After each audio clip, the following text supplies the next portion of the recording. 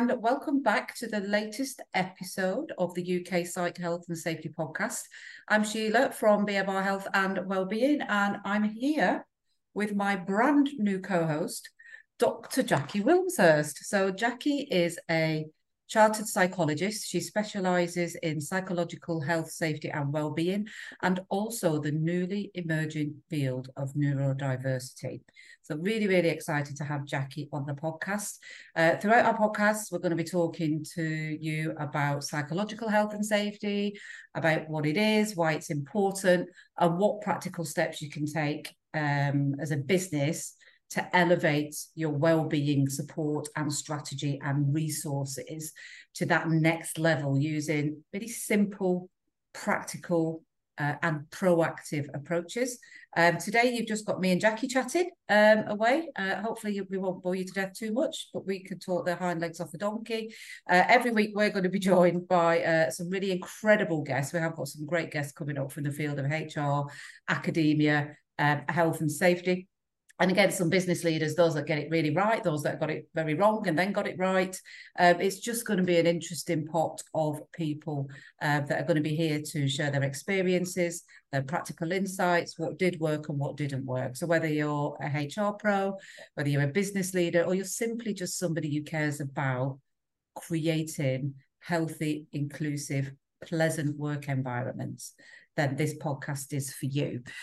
So as you know, I do waffle. I can talk a lot, but I want Jacqui to get a word in edgeways, who can also talk, and basically introduce herself and background a bit about how we met.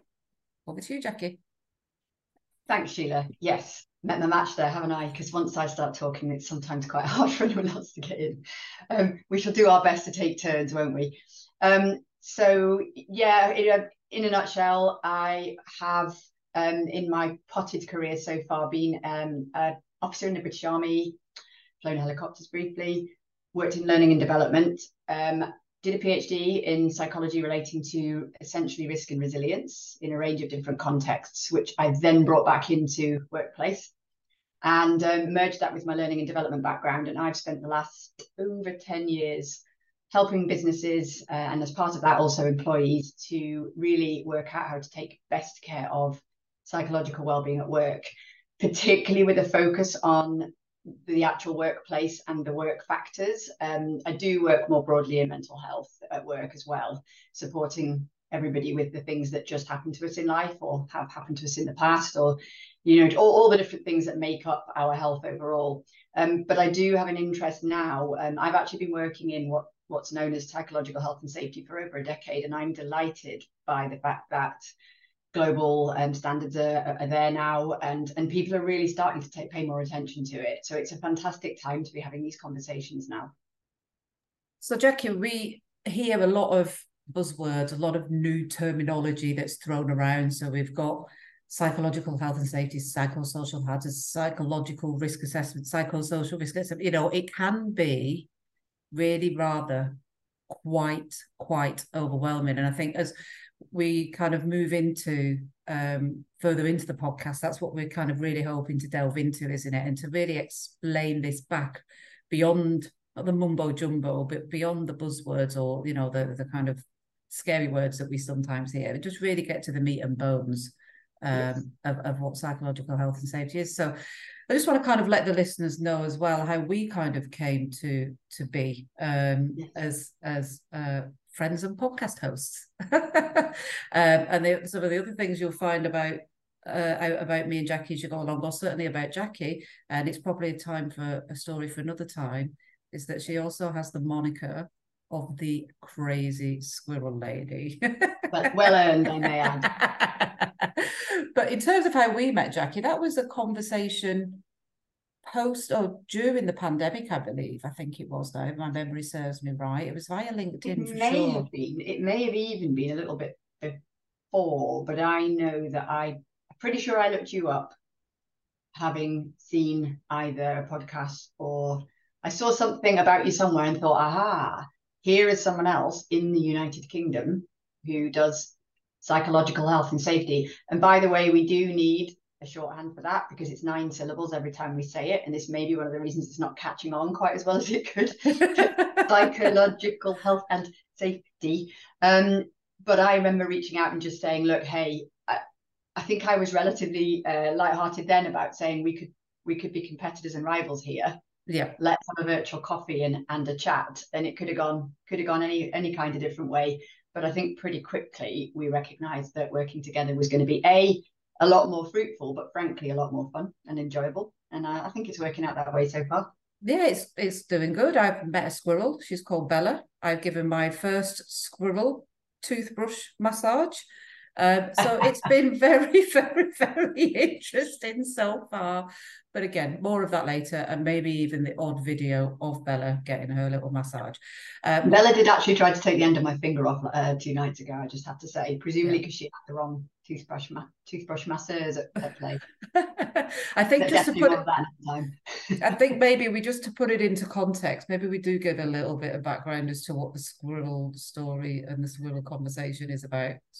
Just before people decide never to tune in again to these completely crazy women. I'm a licensed squirrel rescue or sanctuary in that I give sanctuary to squirrels that can't be anywhere else, and therefore a number of them are disabled, healthy in their own right, but disabled. And Bella, I've got 8 actually, so I won't give you a breakdown of every single last one of them, but they're all fabulous. But Bella's actually paraplegic and a complete force of nature. And because her back legs don't work, she can't scratch herself, which she continually, clearly wants to do. And therefore, she gets very regular ear scratches from a toothbrush. The reason it's a toothbrush is because any finger that goes through the bars is in great peril. Because while she's friendly enough from a distance, her front end isn't to be messed with. So the toothbrush massages is something I introduced Sheila to when she visited recently. And Bella only went and liked her more than me. So I think that's possibly where the biting's come from. Because you're just not me. Brilliant. You've ruined it. So let's go back to some of the kind of bit of the introduction bit at the beginning of the podcast. And, let's just talk in simple terms, Jacqui. What is psychological health and safety? Is the first question. It's a good one. Because as you've said, it's a very jargon heavy area if we're not careful. And I can be guilty of that. I let my academic background, I like my words. But in a nutshell, if we trace back a little bit, there was a time not so long ago that our mental health, psychological well-being, they're not different things, wasn't really paid a great deal of attention to at work. Things like employee assistance programs have been around a good number of decades now, I think since the 1930s. And the history there was actually in the States that workplaces recognised that supporting employees with their mental health kept them at work, kept them productive, that it was a good idea business-wise as well as being a kind of morally good thing to do to provide that support. But that was very much an employee benefit that was thinking more around people have stuff going on outside of work. Times can be hard. We know that more than ever now, but this was back at really difficult times. The 30s, very difficult decade. So offering that support helps employees navigate some of the challenges. And we've got that legacy now, and that's great. But I think what's then happened is there has been a bit of a tendency just for workplaces to look and say mental health is to do with what happens to people outside of work. They may have diagnoses, they may have all sorts of things impacting negatively on their mental health, but it seems still as a little bit of a benevolent, sort of benign parental thing, like we'll look after our employees because it's the right thing to do. And I mean, there's a place for that. That's part of things because it is a good thing to do and it does help us all feel supported in our worlds. But actually, the mental health field, even when it's really kind of exploded, I have noticed that it's kind of stayed there around. We support people with their problems, but their problems are not generated at work or by the workplace or by things that happen at work. So it's still stuck a little bit over there. And when I have done quite a lot of work, I've been head of mental health at the BBC, I've been a consultant in mental health a long time, is that so much positive stuff has been done. But we're still, up until now, really looking at the only bit that really properly looks at workplaces is where we look at sort of stress management and then the new buzzword of resilience. But the emphasis there is still around individual employees becoming better at managing stress, becoming more resilient as individuals. It's quite general about how we manage stress in life or how we become more resilient as people. It's really, really beneficial to be offered that kind of development in our lives. But what it shouldn't be replacing is actually understanding how our work and the workplaces, whether we physically go to them or we don't, how is it that our working life can impact on our mental health positively when it's going well, which also gets forgotten about and neglected, I have to say, but also negatively. And it's a lot more than resilience training, EAPs, and stress management. I won't yet ramble on for endlessly longer about what it is, but suffice to say that it's about understanding what impacts on our mental health at work and how, when it's foreseeable, together, it's neither just employees' duty of care or obligation, neither is it just workplaces. It's always got to be a partnership. And in that respect, it does mirror physical health and safety, in that we can have all the talks on diet and nutrition and sleep and health and robustness and resilience and going to the gym and benefits packages. But when our work itself requires anything from manual handling to working at height, we don't just get told to lean on our benefits packages. Neither are we told to make ourselves more and more resilient in case we fall off a third floor piece of scaffolding. So that's a kind of a good analogy into what we're looking at here, which is really proactively protecting workforces for everybody's sake. So, I mean, it's a difficult one to get into with it in our introductory session, if you will, on the podcast. But taking that simple example, you've developed a model and a framework, haven't you, over the last decade that's used in some very big organisations as the foundation for their approach in this area. Do you want to talk to us a little bit about that, just as a kind of introduction into that framework? Yeah, absolutely. And I came up with the 4 Ps not as some kind of an academic framework or model. It was actually a very practical way of me having conversations with people and essentially kind of mapping. So I noticed right back, and in fact, my way into this was quite specific in that, because of my military background, when I left academic research, because I was I'm too much of a doer to be an academic full time and publish papers. The good thing is I know where to find the evidence out there for what works and what doesn't work. And I like to now bring that into the real world in very practical ways. But one of the first things I found my way back into when I was finding my feet as a self-employed consultant back in 2012, it would have been, I think, was what's called hostile environment training. And it's training courses, well, a whole host of different professions have to go through these. Particularly, I was working with a company who were delivering training for the BBC at the time. But I was also working for another company as a freelancer who was working with humanitarian aid workers. But in a nutshell, this was for people who are going to physically high-risk environments, whether it be war zones, conflict zones, or just very areas of huge instability. It could be places where the natural disaster, but all kinds of things where they need to understand health and safety in a way that isn't looking for loose wires in an office or slippery floors in the toilets. So this hostile environment training is a number of days of very immersive residential training that says, what are all the things that could hurt you, where you're going and given the job that you're doing, and how do we help you not get hurt by them? But it's paired with some really good first aid around if you don't have a hospital nearby and something big's going on, how do you live long enough to get to hospital in quite blunt terms? So it's this basically safety training paired with first aid, meaning the acknowledgement is, let's try to make sure you don't get hurt, but if you do, we still recognise we'll help you with that. But this was several days long of, if you're around weapons being fired, if you're around blasts, if you're around disease, if you're around all of these things, how do you keep yourself safe and minimize the chance of getting hurt? Or actually as simple as being in countries where road traffic collisions are very, very high and vehicle safety is not well adhered to, really, things like that. But because of my because of my military background, I work in that security field around weapons awareness and physical safety and so on anyway. And I really understand the risk-based approach. My PhD was about risk, psychology of risk and resilience. So I was delivering that, but part of the package was this 1 hour, it was called PTSD awareness, that essentially was saying, look, in amongst it all, big things can happen, bad things can happen. And if they do, you could end up with this awful sort of psychological disorder called PTSD, post-traumatic stress disorder.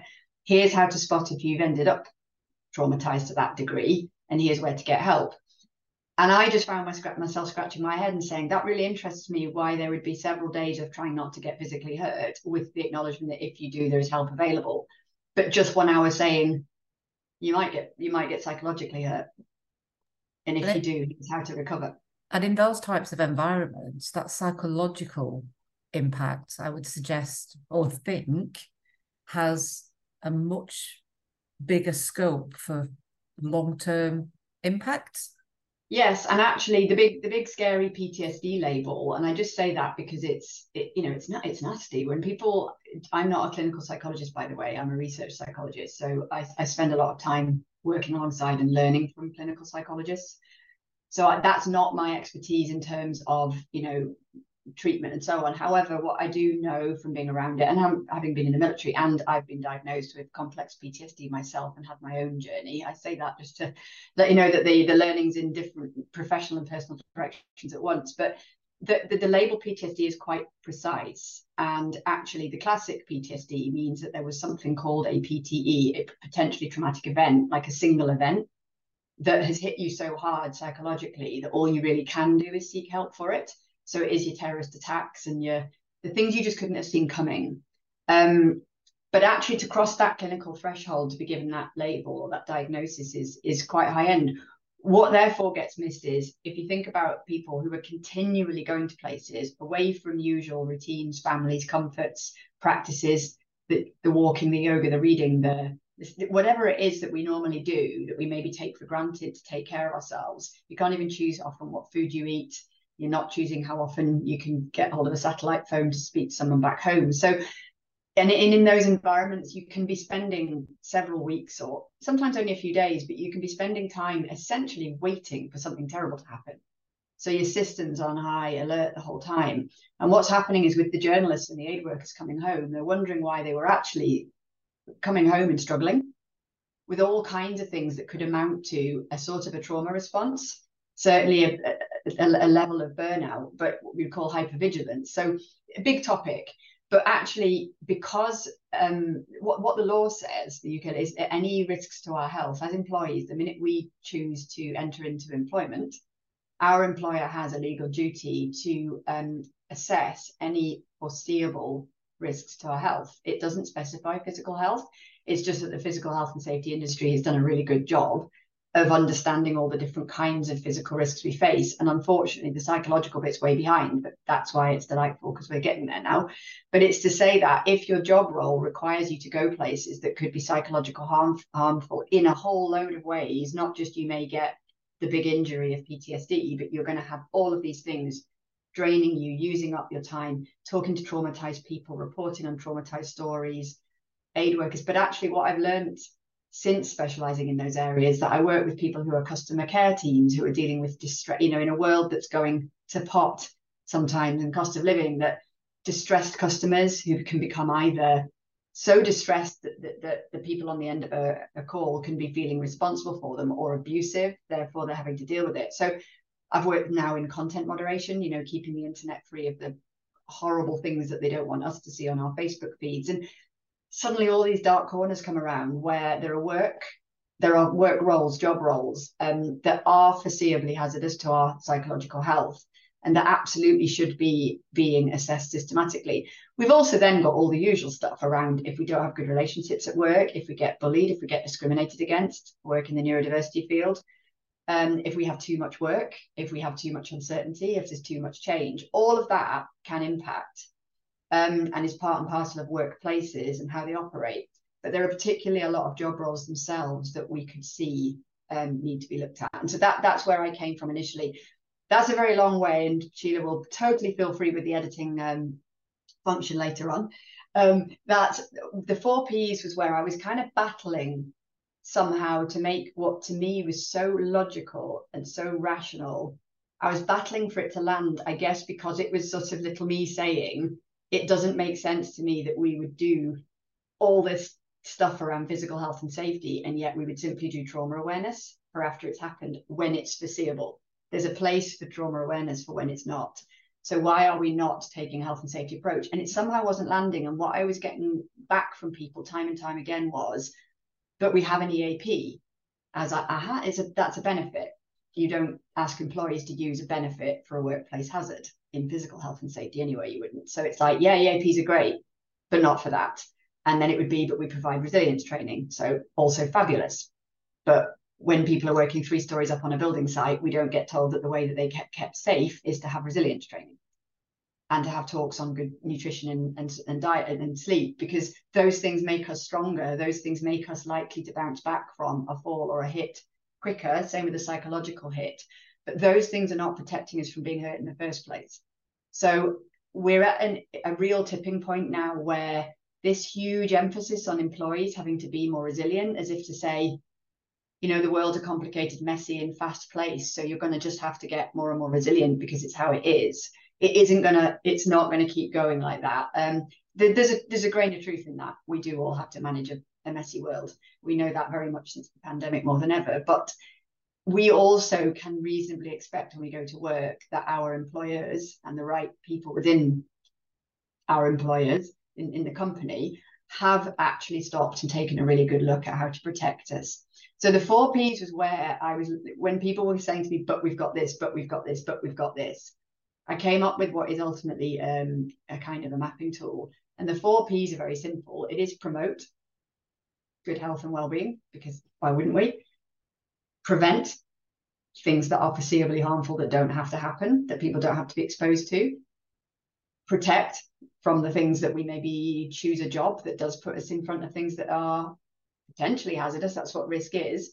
But we get equipped, we get protected. I was using the term PPE long before the pandemic, so now everyone knows what that means. But what was our psychological PPE?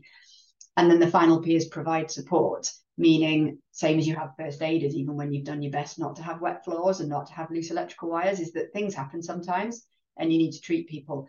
And when I put these 4 Ps together and I would sort of catch whatever was given to me, I'd put it like, that's promotion, that's first P. And what I was finding is I was able to show people a visual. I've done it in some really big global companies, and they'd see that almost everything that they'd got for a mental health strategy was landing in the first P or the last P, the promote good, generally good health, resilience, all of that, and the support people when things are bad. And virtually nothing that could really be in the prevent and protect.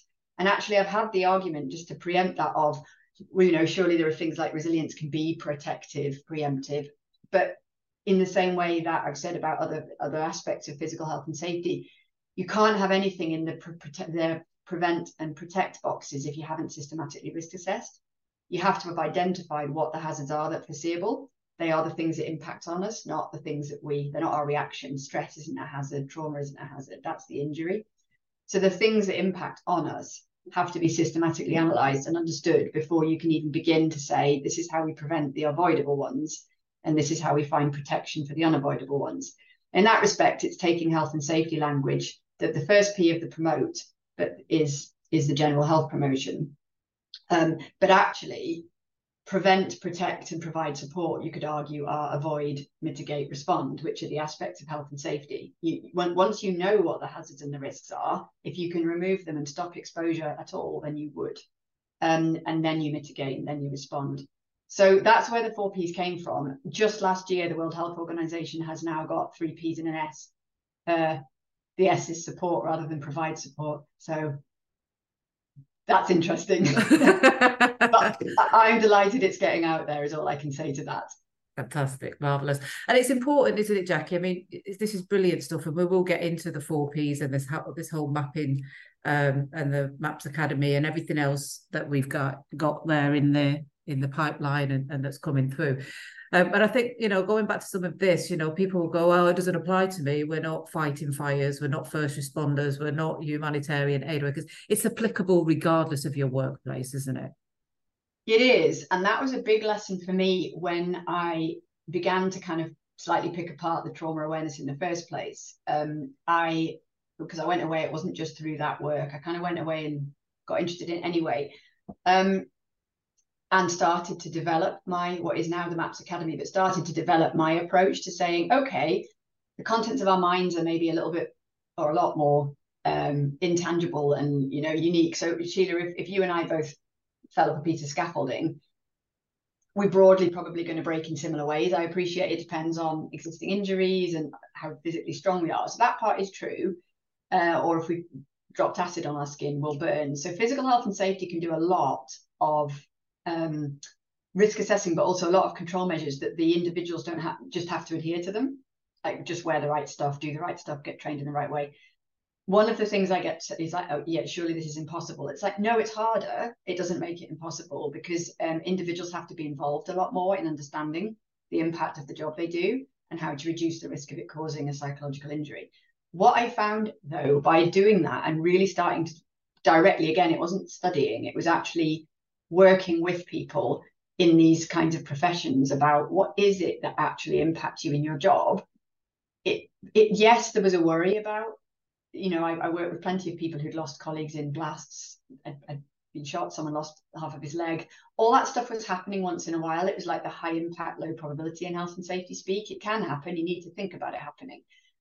But actually, what they were finding was, for the most part, the psychological injuries, for want of a better term, or the drain on their psychological well-being was actually the exact same stuff all of us deal with. It was when they felt that they were not being understood by their manager, not being supported, when their colleagues, they were not feeling well resourced, when they were feeling that people were misunderstanding what constituted a fair workload, when communication was breaking down. So it was particularly under a magnifying glass if they're in, Syria.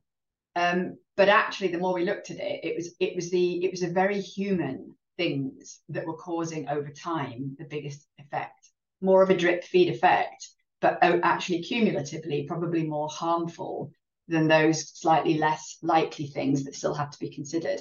And that made me realize that when I therefore started to do more work with a broader audience, that yes, people do come to see me around the high risk professions. I work with emergency services, and more where you would think about the injury type being a bit more trauma. But actually what people are saying now is, why aren't we doing this for any psychological injury? We don't do health and safety, physical health and safety by injury type. We worry about back injury over there, and we worry about head injury over there, and we worry about ill health.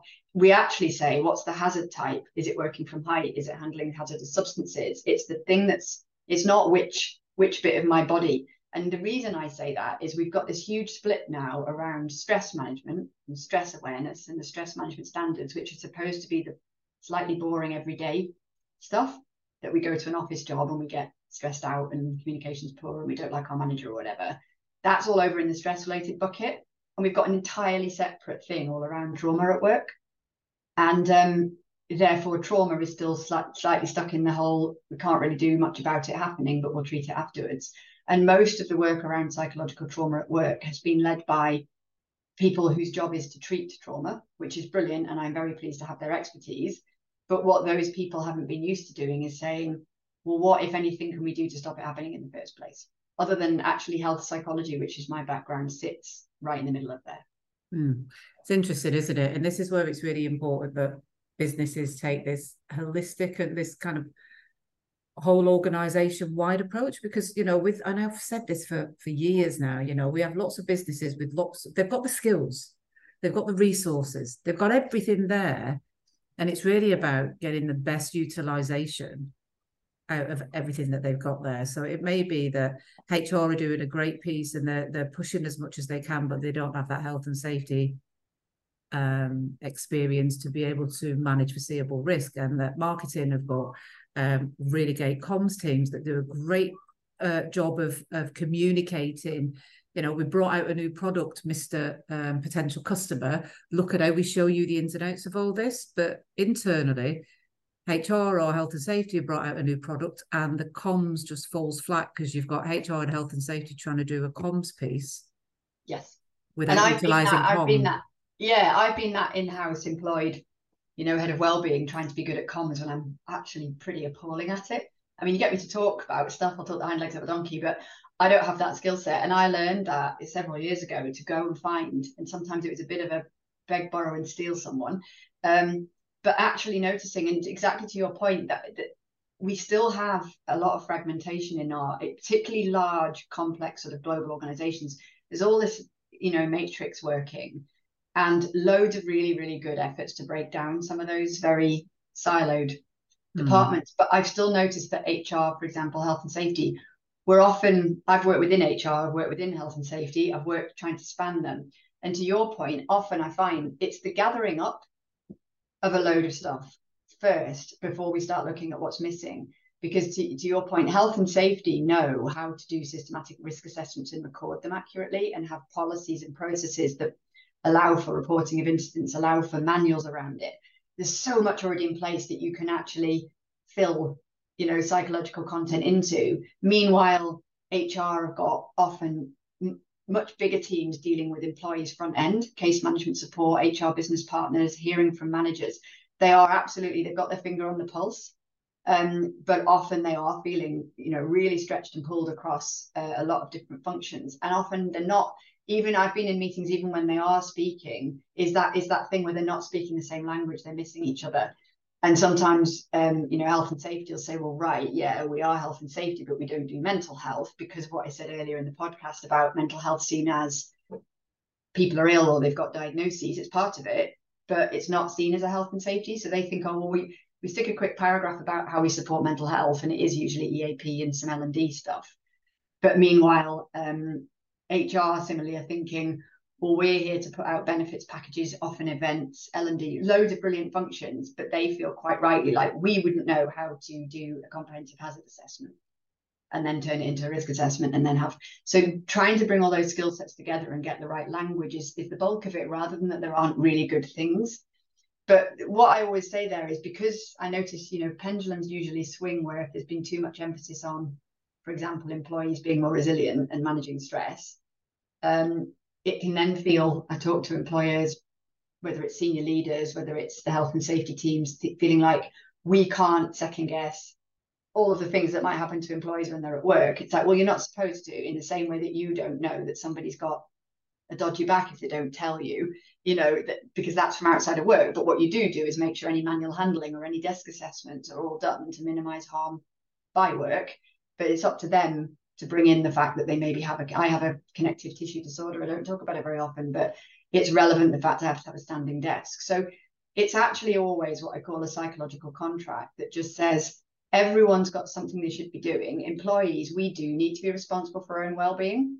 We do need to catch ourselves having that third and fourth glass of wine because we're stressed out and it's a school night and we shouldn't be doing it. And remember that we need to wake up and be we all do things that aren't great, whether it's eating, drinking, falling out with people we love, just habits that aren't good habits. So we have a duty of care to our employer to stay as healthy as we can for the work we signed a contract that we're taking a salary to do, and to flag up problems. But employers absolutely need to meet us halfway by saying, not only will we make sure you've got great benefits packages, that's the sort of nice to have, we will actually take it seriously that we've got to ensure that the ways in which coming to work, remotely or otherwise, could possibly do you harm, we will have looked at it.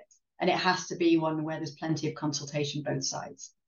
And that's what's beginning to happen. And that's what excites me about this. Yeah, and that's what really then starts to once we get people to understand that, and once we start to get that buy-in, and we've got the mapping tool, we can do the mapping audits for organisation quite simply and quite effectively. It's then moving on, and again, this is around a lot of what the podcast will be talking about, is then how do we move that on and turn it into something real and something tangible, which is where you have developed the MAPS Academy, and the different steps around that, because this sort of change, this is really, organisation-wide type of change. This is organisation-wide types of processes. And anybody in business knows that getting people to talk, getting departments to cooperate, getting real behaviour change in organisations, we can broadcast to people, you should do this and you should do that, but that's never going to change the world. So this is a longer term investment. So talk us a little bit, and again, we can save the rest for another time maybe, but just what some of those steps are through the MAPS Academy, and the kind of thought process and behind the structure, behind the way it's structured.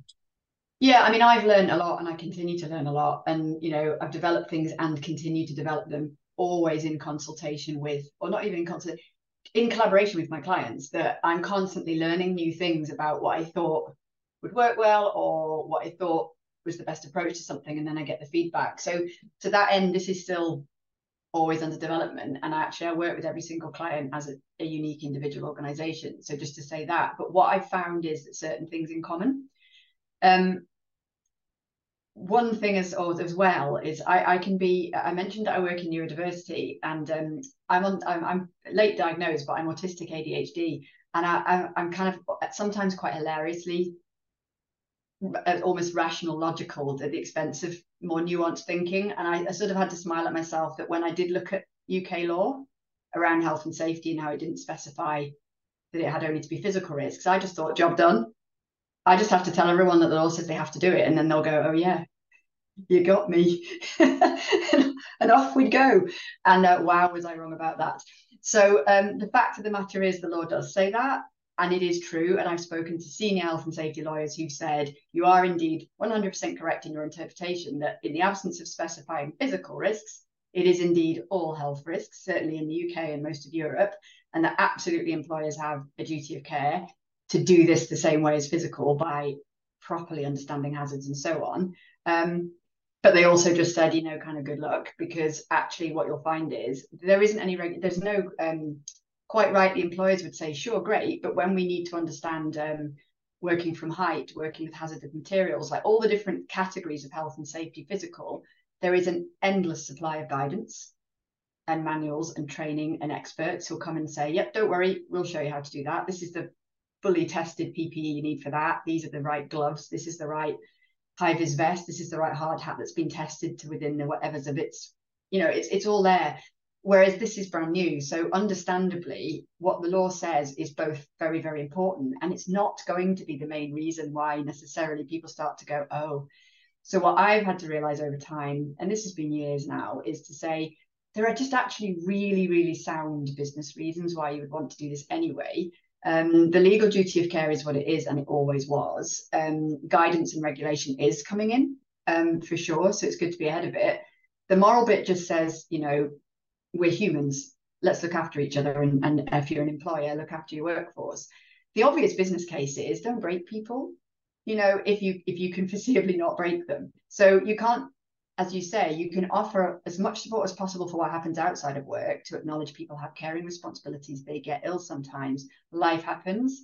That's the great sort of slightly benign benefits part.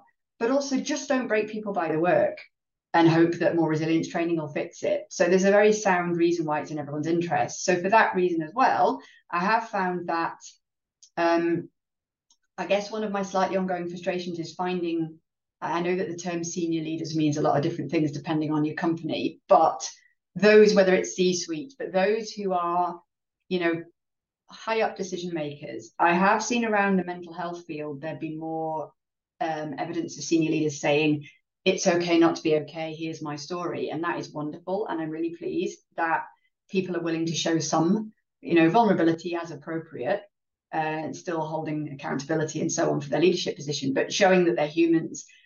That's great. That's a good start. But what I'm not seeing enough of yet is senior leaders saying that they are fully involved and engaged in supporting, resourcing, and understanding how workplaces can sometimes cause harm.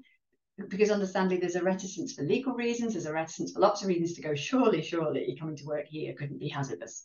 But actually, we got past that. Well, we got past a lot of that in physical health. Those who work in physical health and safety will tell me plenty that we're not where I might think they are with the physical health and safety either. But there's a lot of work being done, that it's pretty widely accepted that you're supposed to identify things that could hurt people and stop them where possible, in simple language. So more senior leaders actually saying, good point.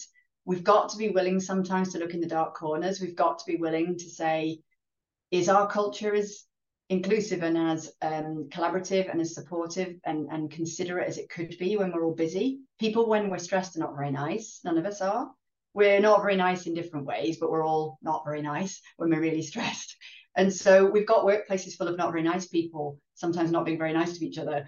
And all the kind of resilience training and time to talks and coffee mornings isn't going to sort that if the work pressures are not easing. So I know it's a competitive world, and I understand businesses need to, they've got a bottom line for the most part, or if not a profit-making company, they've got targets to meet, they've got funders to please. So I get it, I absolutely do, and I've been in those, you know, situations myself, but I still think there needs to be a bit more acknowledgement that this needs to be done.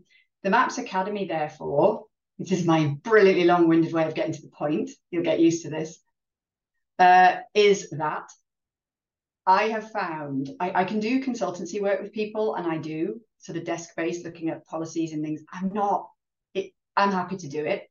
But what brings me alive is working directly with people in a sort of essentially a teaching capacity. And what I've learned is if I can work with stakeholders live, if I can work with employees, if I can work with managers, to some degree, if I can get senior leaders in front of me for however long they have to spare, when I can have those conversations, and it is around workshops, so structured but very interactive, that's where the change really starts to happen. I appreciate that once I walk away, businesses have to be able to embed things, and it has to be sustainable, and organizational change is a huge thing.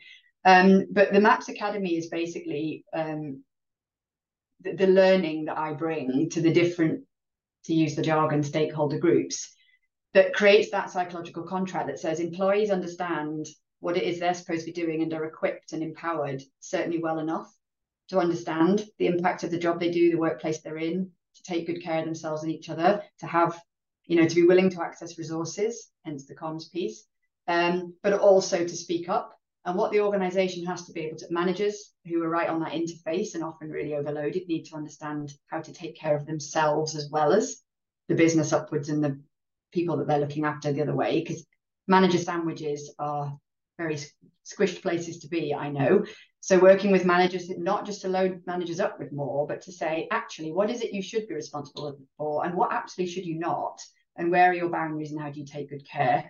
Working with health and safety to say, what's your role that isn't over there in HR, or the bits of mental health that you don't feel is your expertise, quite rightly, and vice versa for HR. So it's bringing all the different people together, that's to say everyone's got their role to play, but if you can be clearer on what they are, and everyone's seeing it, that it is a collaboration, that's when the change really, really happens, rather than any swing too far in either direction. Yeah, and this is more than a 90-minute training here and a 1 hour training there. It's got to be a continuous kind of program of change and evolution, hasn't it? Because it just doesn't happen overnight. Yeah, and I've been guilty of trying to, you always want to please the clients, but actually I have to manage expectations that says, if you want me to parachute in and run, a workshop, it'll achieve so much. I use behavior change metrics rather than just what we call happy sheets, like people enjoyed themselves. I do look at measures that say this is likely to have, it's moved the predictors of behavior change, therefore behavior is likely to change. So I hold myself to account in these ways. However, I would be setting myself up to fail if I tell people that we can do this stuff with quick fixes. You can achieve awareness and aspects of education and understand. If we talk about the why, the what, and the how, we can sort of get as far as the what's, really. Like, these are the things you should be doing, and now you know what they are. But the whole how, like how you implement it over time and get everyone involved, it isn't a quick fix. That is just how it is. That's not a big sales pitch. It's something that has to be a partnership over time. And that's why I was saying that the core aspect of the MAPS Academy is that it's around learning and collaborating, but how that process and program looks with each client looks a little bit different.